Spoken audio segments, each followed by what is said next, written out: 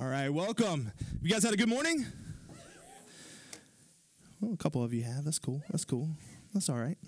Well, I'm glad that you're all here today. I personally am glad to see all of your smiling faces here this morning and that you chose to be here to worship with us in the theater.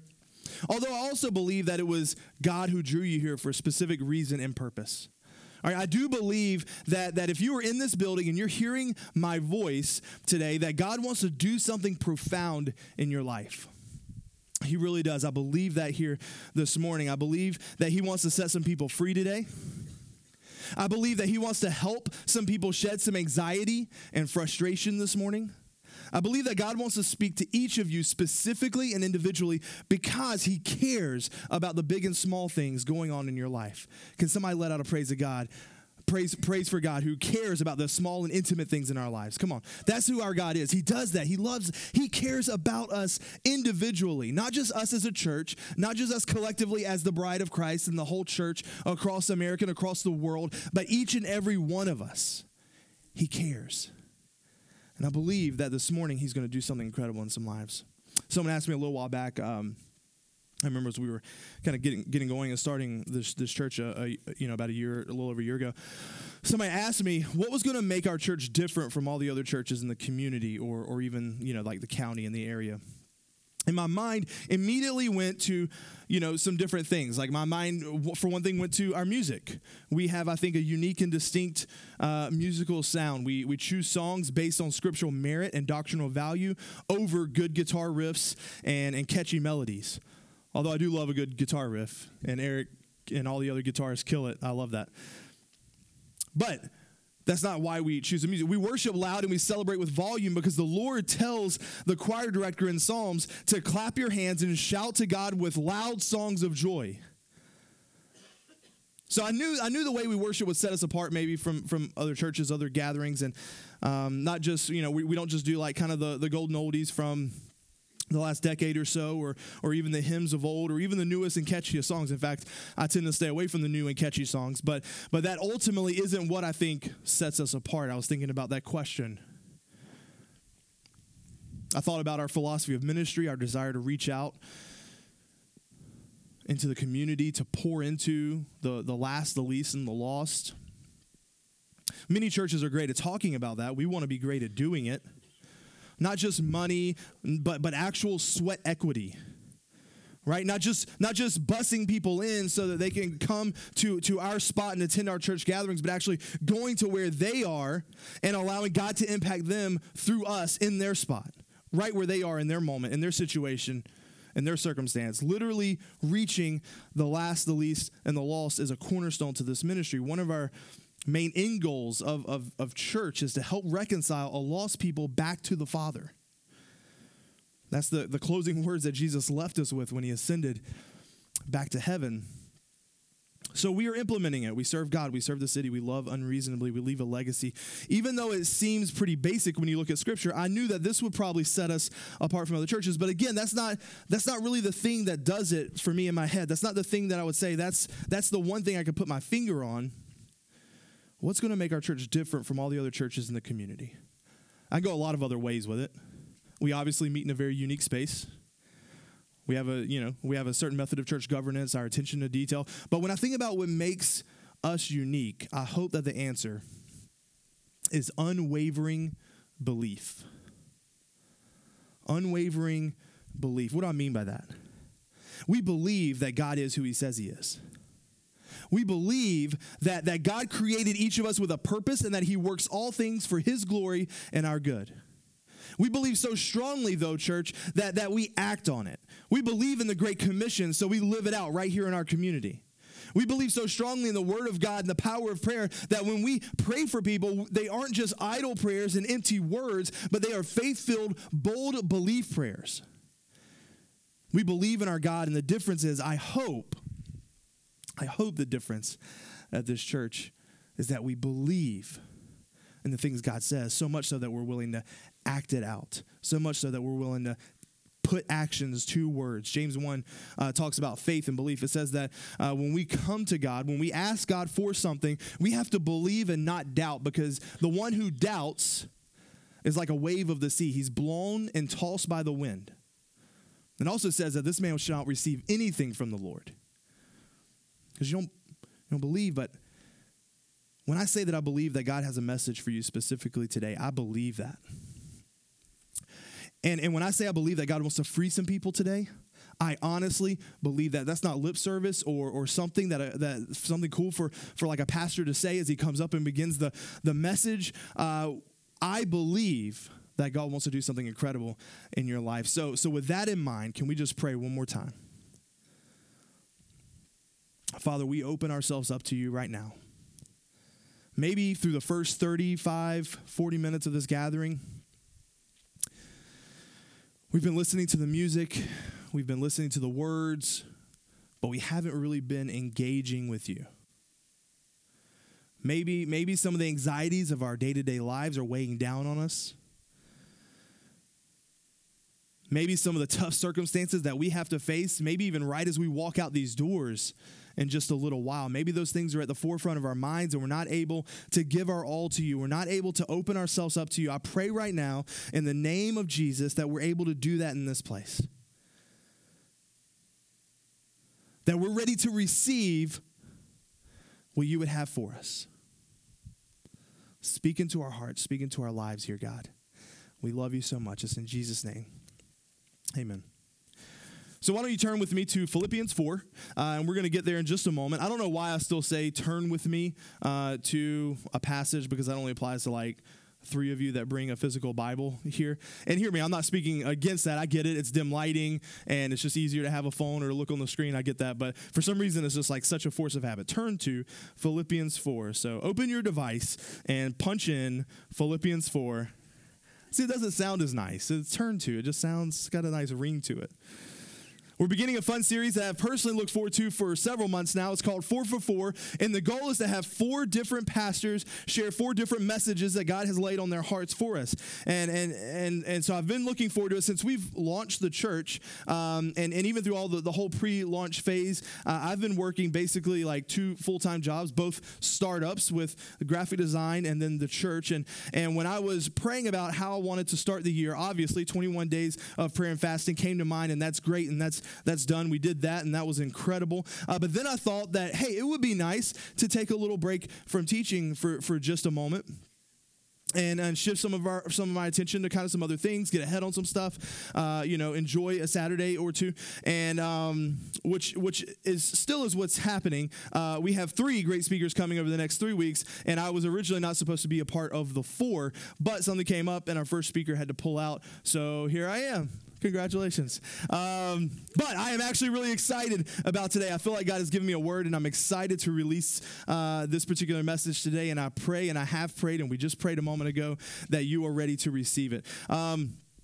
I've mentioned before, if you've been here for a while, you probably like can track with this, but I mentioned before that probably like 2015, 2016 were some of the hardest years of our lives as a family.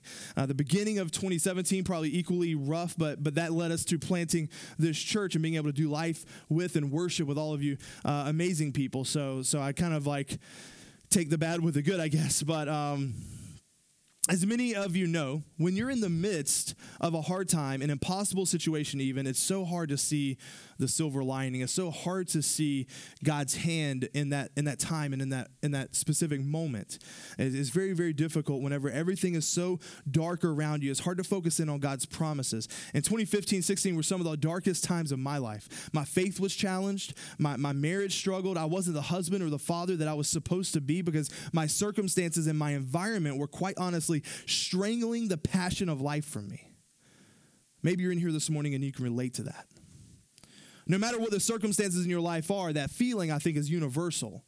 We can all feel that way at times. Now, I've never really dealt with anxiety in my life. In fact, when Jen and I first met, and she's not in here, so I guess she doesn't get to hear this part. But when Jen and I first met, she had a lot of anxiety about a lot of things, and I didn't understand it. I really had no clue. I didn't get it. It didn't make sense to me. I remember one time when we were dating, she was driving home to go spend the weekend at home from college, and her college was about 2 hours away from her school. And so she drove home, and, obviously we're in the dating phase, and in the dating phase, you talk for hours on the phone. I don't know what about. I still have no idea what we talked about. And it blows my mind that people can talk on the phone for hours. I'm usually like 3 minutes or less is really my goal. But for some reason we would talk. She was driving home. We talked probably a couple of times along the way. I don't know. But when she got home, she calls me and says, basically she's having a panic attack. She's having anxiety. And she's like talking, like in my mind, nonsense. Like I have no idea what she's talking about. I'm like, just stop doing that and have something to drink, or like, have something to eat. Like maybe you need to use the bathroom. I don't know what's going on. But she's like freaking out, and she just drove 2 hours home. She's been home for 5 minutes. She said, Robbie, I got to leave. I got to go back to school. I can't be here. I can't be in this place right now.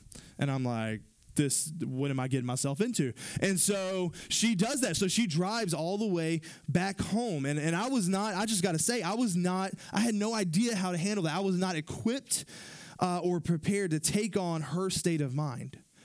And I thought this in college. It's a great thing that we went to school 10 hours apart, because I didn't have to like necessarily be thrust into it. I could actually just kind of from the outside figure a way and figure out how to get to know this situation a little bit better.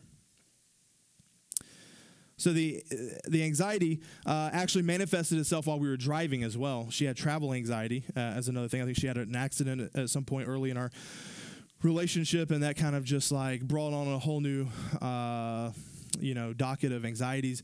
In fact, traveling anxiety was some of those trips. So we made those trips together every once in a while. 10 hours. Like she would come and visit my family, or I would go down and visit her family, or whatever. And those road trips were probably some of the most frustrating ones of my life, because she would jump and panic at every little thing.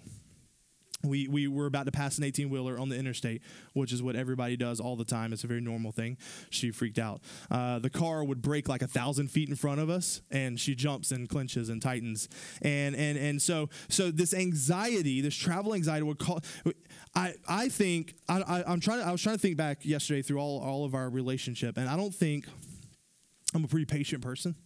I don't like get stressed or I kind of I think God's given me a great deal of patience, but the one time or a few times that I think I ever raised my voice at my soon-to-be wife was while driving, because she had this thing where she would freak out so much, like she would have so much anxiety and stress and whatever, that she would actually reach over and try to grab the wheel. I can handle the jumping, I can handle the clenching, I can handle all of those things. But woman, don't touch the wheel, we're driving, you're going to kill us all here, like, come on. So I encouraged her, and she wouldn't mind if I shared all this. She thinks it's funny too, that she kind of, some of these things, like looking back 2020, she can kind of see hindsight, like, wow, I can't believe I was in that state of mind. But the thing is she got a little bit of help, some Christian biblical help, and so the thing is I didn't truly, even going through it with her, I still never understood it. It didn't make sense to me until I started to experience and feel some of these things myself. It really didn't. But I remember in this time, in that those years of 2015, 2016, I would walk into a certain place and I would feel anxious, overwhelmed with darkness. I would almost go into a panic, thinking of conversations that I had to have and thinking of every possible outcome of that conversation. I remember one night just going into like a full-on panic attack while I was trying to sleep, and I didn't even know what was happening. I had to ask Jen, and she, I explained what was happening, and she's like, oh yeah, this is my life. This is what I dealt with. You're having a panic attack right now. This is what's happening. And somewhere along the way, toward the end of those tough years, God dropped these words into my heart, and I want to share those with you from Philippians 4. These are some of Paul's words to the church at Philippi. And he dropped these on me not long after I had that kind of like first wild experience with panic and sort of breakdown. And these were the words that I've read these words before. You've read these words before. If you've been a believer for any length of time, you've probably read this passage before. And it might even be one of your favorite verses or favorite passages. I know it's one that I was very fond of in the New Testament, but the situation that I was in really illuminated these words for me in a different way, and I believe it was why it was why I was able to move forward in confidence with where God was leading us. So Philippians chapter 4, starting in verse 6, do not be anxious about anything, but in everything, by prayer and supplication, with thanksgiving, let your requests be known to God. And the peace of God, which surpasses all understanding, will guard your hearts and your minds in Christ Jesus. Finally, brothers, whatever is true, whatever is honorable, whatever is just, whatever is pure, whatever is lovely, whatever is commendable, if there is any excellence, if there is anything worthy of praise, think about those things. This morning, I want to talk for just a brief moment about moving from anxiety to gratitude. When I thought about what Paul has written and meditate on these words in relation to my own situations, it wasn't like a cool mist or a calm breeze like in the movies. All right, like just, oh, okay, let me just release everything and now I'm happy and I'm great. It doesn't really work like that. What I knew was that I didn't want to feel the way I felt about my life, my job, my calling, with everything, really. And what I knew was that the weight I was carrying with it was not good. But what I didn't know was how not to feel that way until I began to meditate and dissect what Paul is talking about in these verses in this particular letter to the church at Philippi. And it was interesting to me because Paul makes this thing seem easy, right? I mean, as you read it, it kind of makes it seem pretty easy. Hey, just don't be anxious. Simple. And that's how we respond to other people, right? That's how I used to respond to people. They're going through something and we say, oh, don't worry about it. It's all right. Everything's going to work out. Just pray about it. And I think we do that in part because we don't know what to say, or at least I didn't before I had my own set of experiences. Hey, how about this? Here's a word to the wise. This is just something that I learned over the years, maybe. Don't say anything. Just be present. You don't always have to have the answers.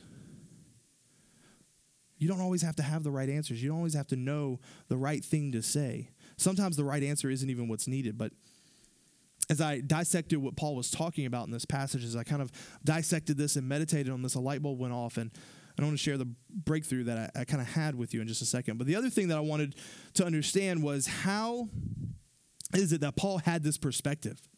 How could he be so calm? I reread the entire chapter. So went back, reread the entire chapter here of what's going on and what Paul's talking about. And so I wanted to zoom out a little bit and get a better context of what was happening with Paul and what was going on, because I wanted to understand how he was so confident and how he could arrive at this point. Before we get to the part I actually want to get to, I just first want to look at what's happening with Paul. So first, Paul is writing this letter from prison. Paul is in jail when he's writing this around 60 or 61 AD. As a matter of fact, the letter he wrote to the Philippians was one of 4 prison letters. He wrote one to the church at Ephesus, the church at Colossae, and to Philemon. And to me, just knowing where he is writing the letter from kind of helped me.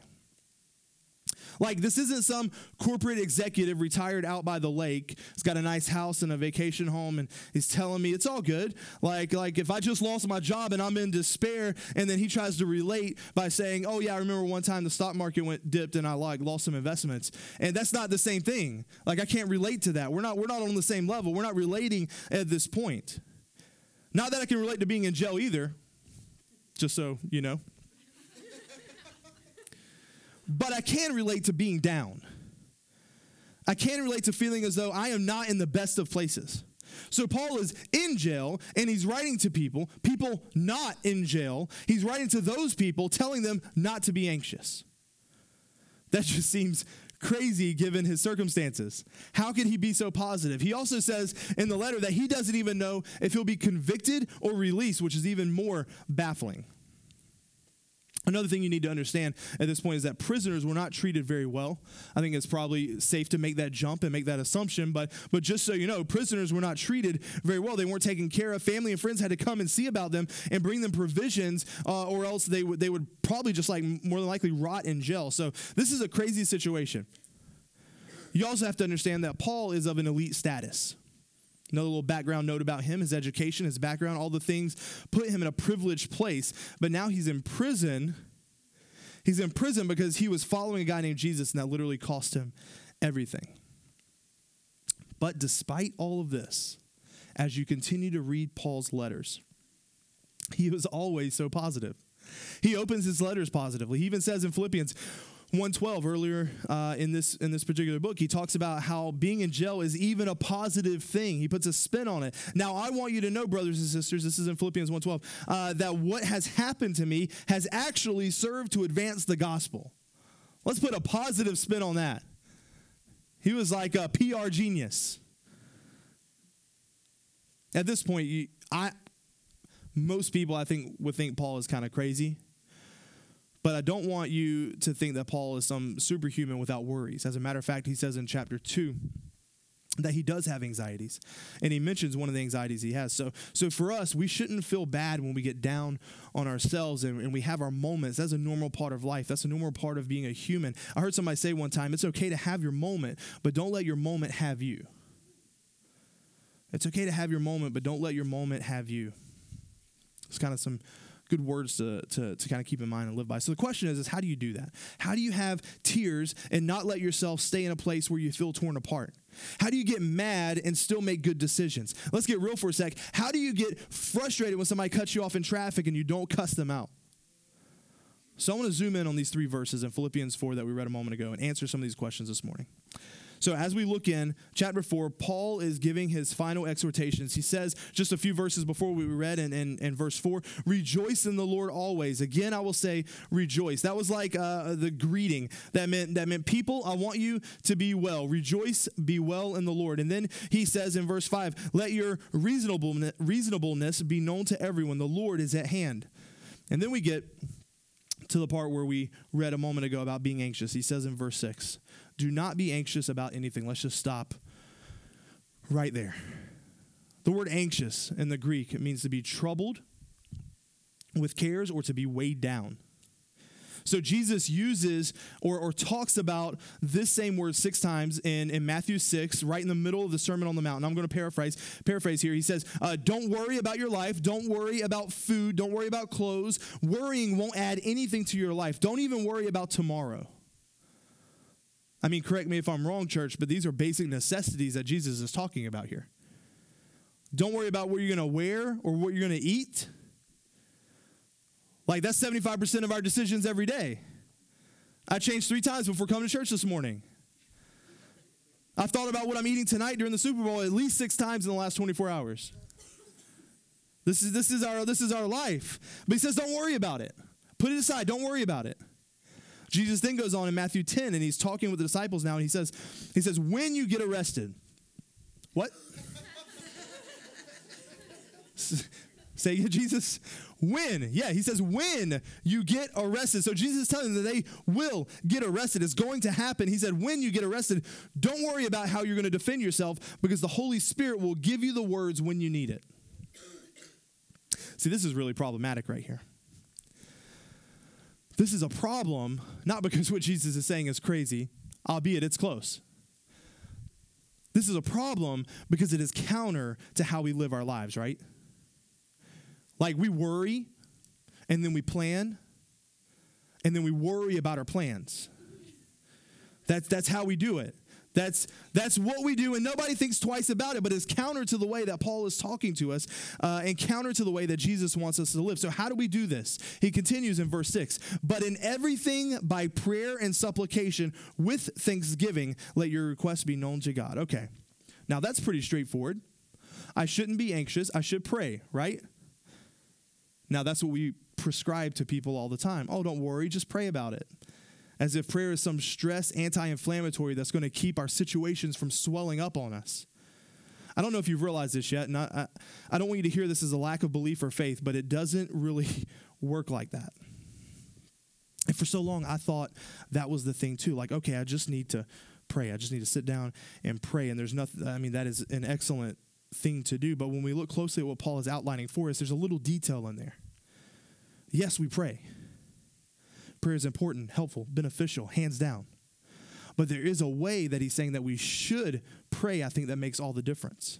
See, many of us know know of or know how to take our request to God. Either we've seen people doing it or we know how to do it ourselves, or we understand that idea of requesting things from God. But the part that is often left out is the phrase and mindset, with thanksgiving.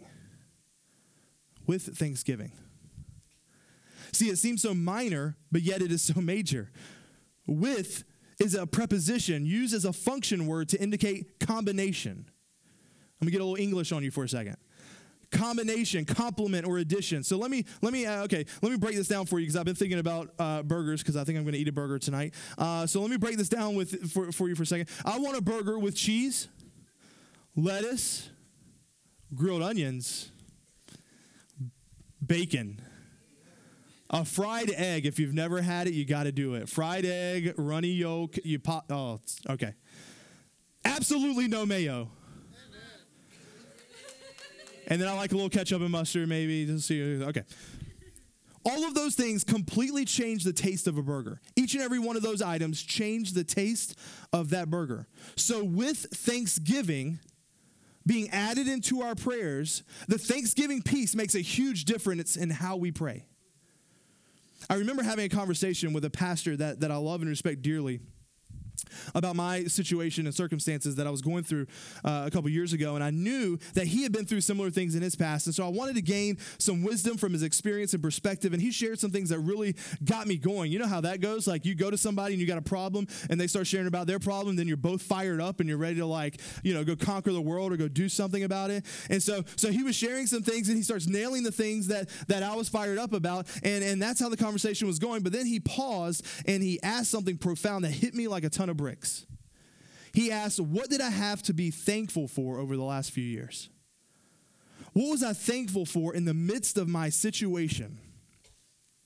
You see, I wasn't celebrating the good in my life. I wasn't celebrating what was right with my situation. I wasn't giving credit to the positive things that were happening around me. I was just so laser focused on what was wrong and what was hard and what was causing me pain. I was praying and I was petitioning and I was making my requests, but church, it was absent of thanksgiving. And that's what I want to settle on for the next couple of moments. There are two things I want to highlight that I think are incredibly important that Paul gives us, and they are simple things, but I want you to put them in your pocket, write them on your mirror, do what you need to do so you can remember. Number one, very simple. We need to start praying with thanksgiving. We need to start praying with thanksgiving. In the Greek, thanksgiving is grateful language toward God. It means active gratitude. That's it. We're not grateful people by nature. If you have kids, you know this. I feel like I am on repeat with encouraging our kids to be grateful because they are generally, naturally not.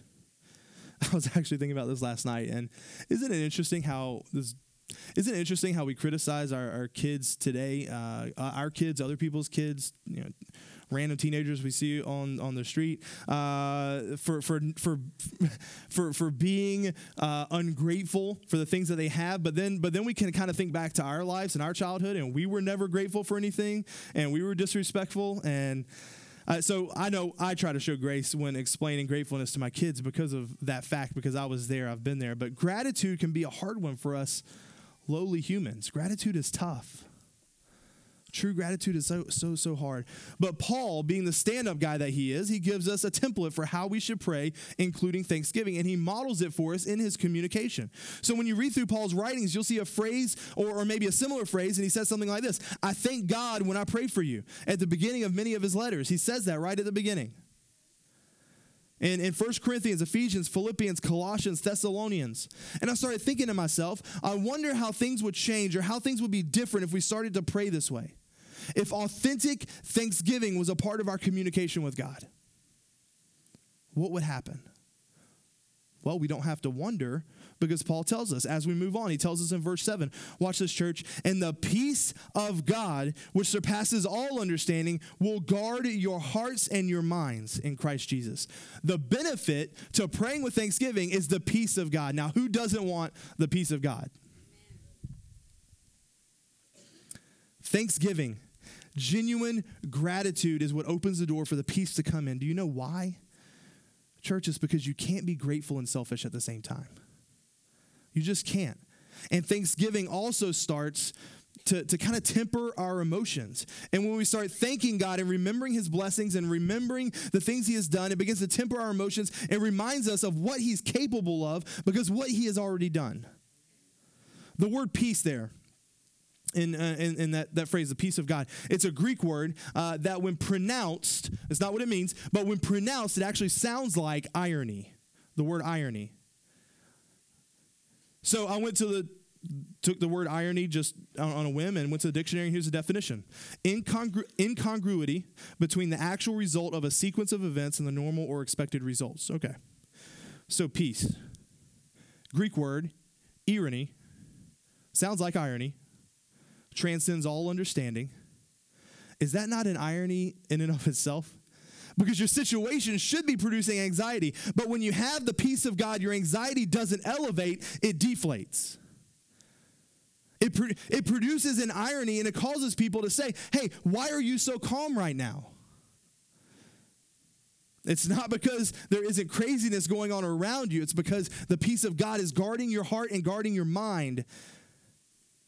That's what we get whenever we stop and we pray with thanksgiving. You know what I've seen? I don't want you to miss this, church. When you are so busy being thankful and grateful, you don't have time. You don't have room for excessive complaints, for negativity, for drama. As a matter of fact, I think you get a heightened sensitivity where you're like, if I even sense it, I don't want to be around it. Don't we all know someone that we wish felt like that? I saw some head nods. Now you all need to be grateful and thankful for that person that you just thought of. Don't be complaining. Love that person. The question is, what do you need to thank God for despite what is going on around you? And where is there an absence of thanksgiving in your life? It's a question we need to be asking ourselves. Number 2, Paul says that we need to switch our thinking. We need to switch our thinking. So Paul tells us this in verse 8.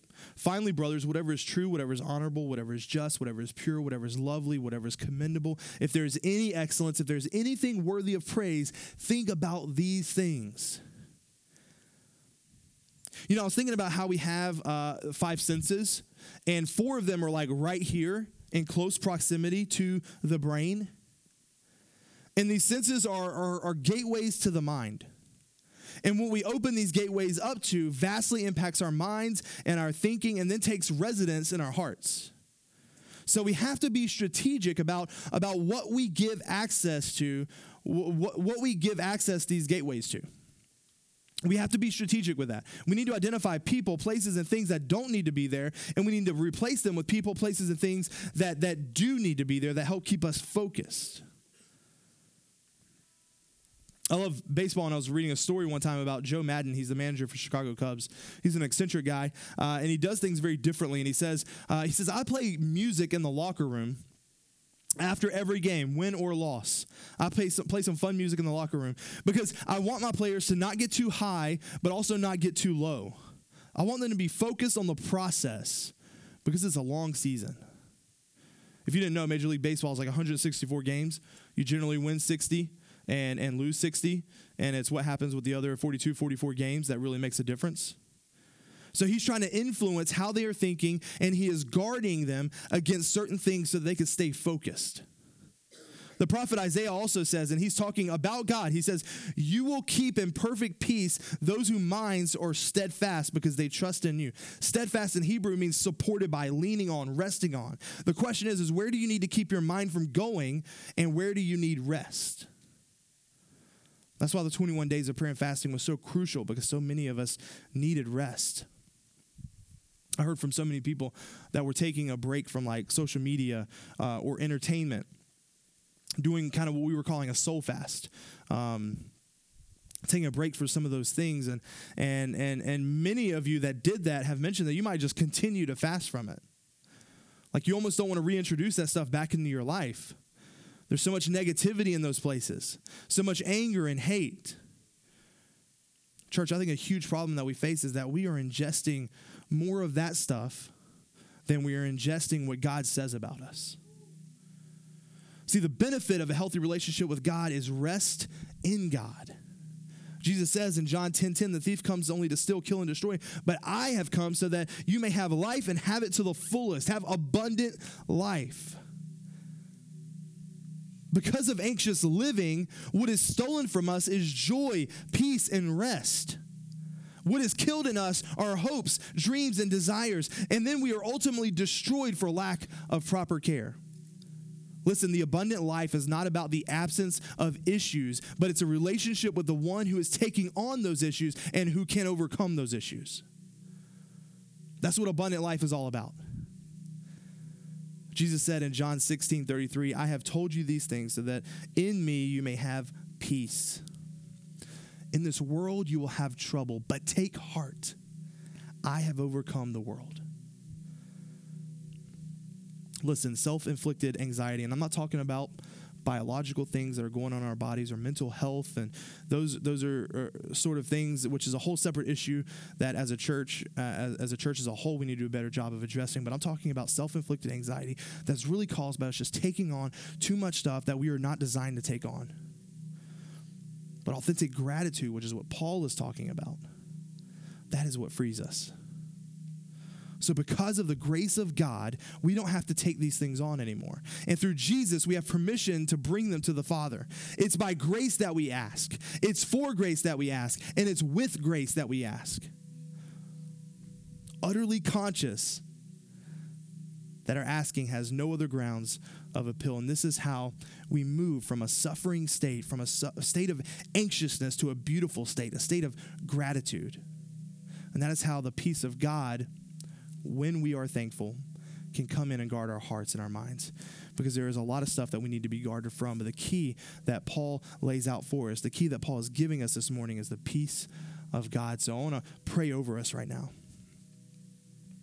I'm going to pray for the peace of God in our lives. I'm going to pray for the peace of God to do a work in us, because we need that. We need that now. We need that later. And then after I'm done praying, we're going to sing a song. We're going to worship. We're going to continue in worship.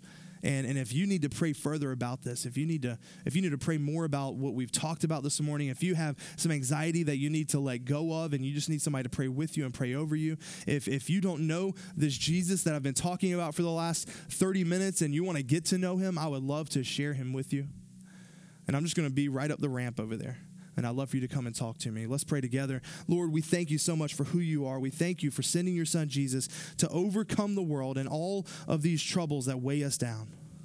There's so many things going on around us, so many things that can cause us anxiety and stress and worry and fear. And God, you have overcome them all. Jesus, you have taken care of all of these things. And so because of that, we can have a peace that passes all understanding. God, I pray for that peace over each and every person in this room today. Pray that you would pour that peace out on us. But I also pray that we would ask with thanksgiving. And that when we ask, we believe that you're going to do what your word says you're going to do.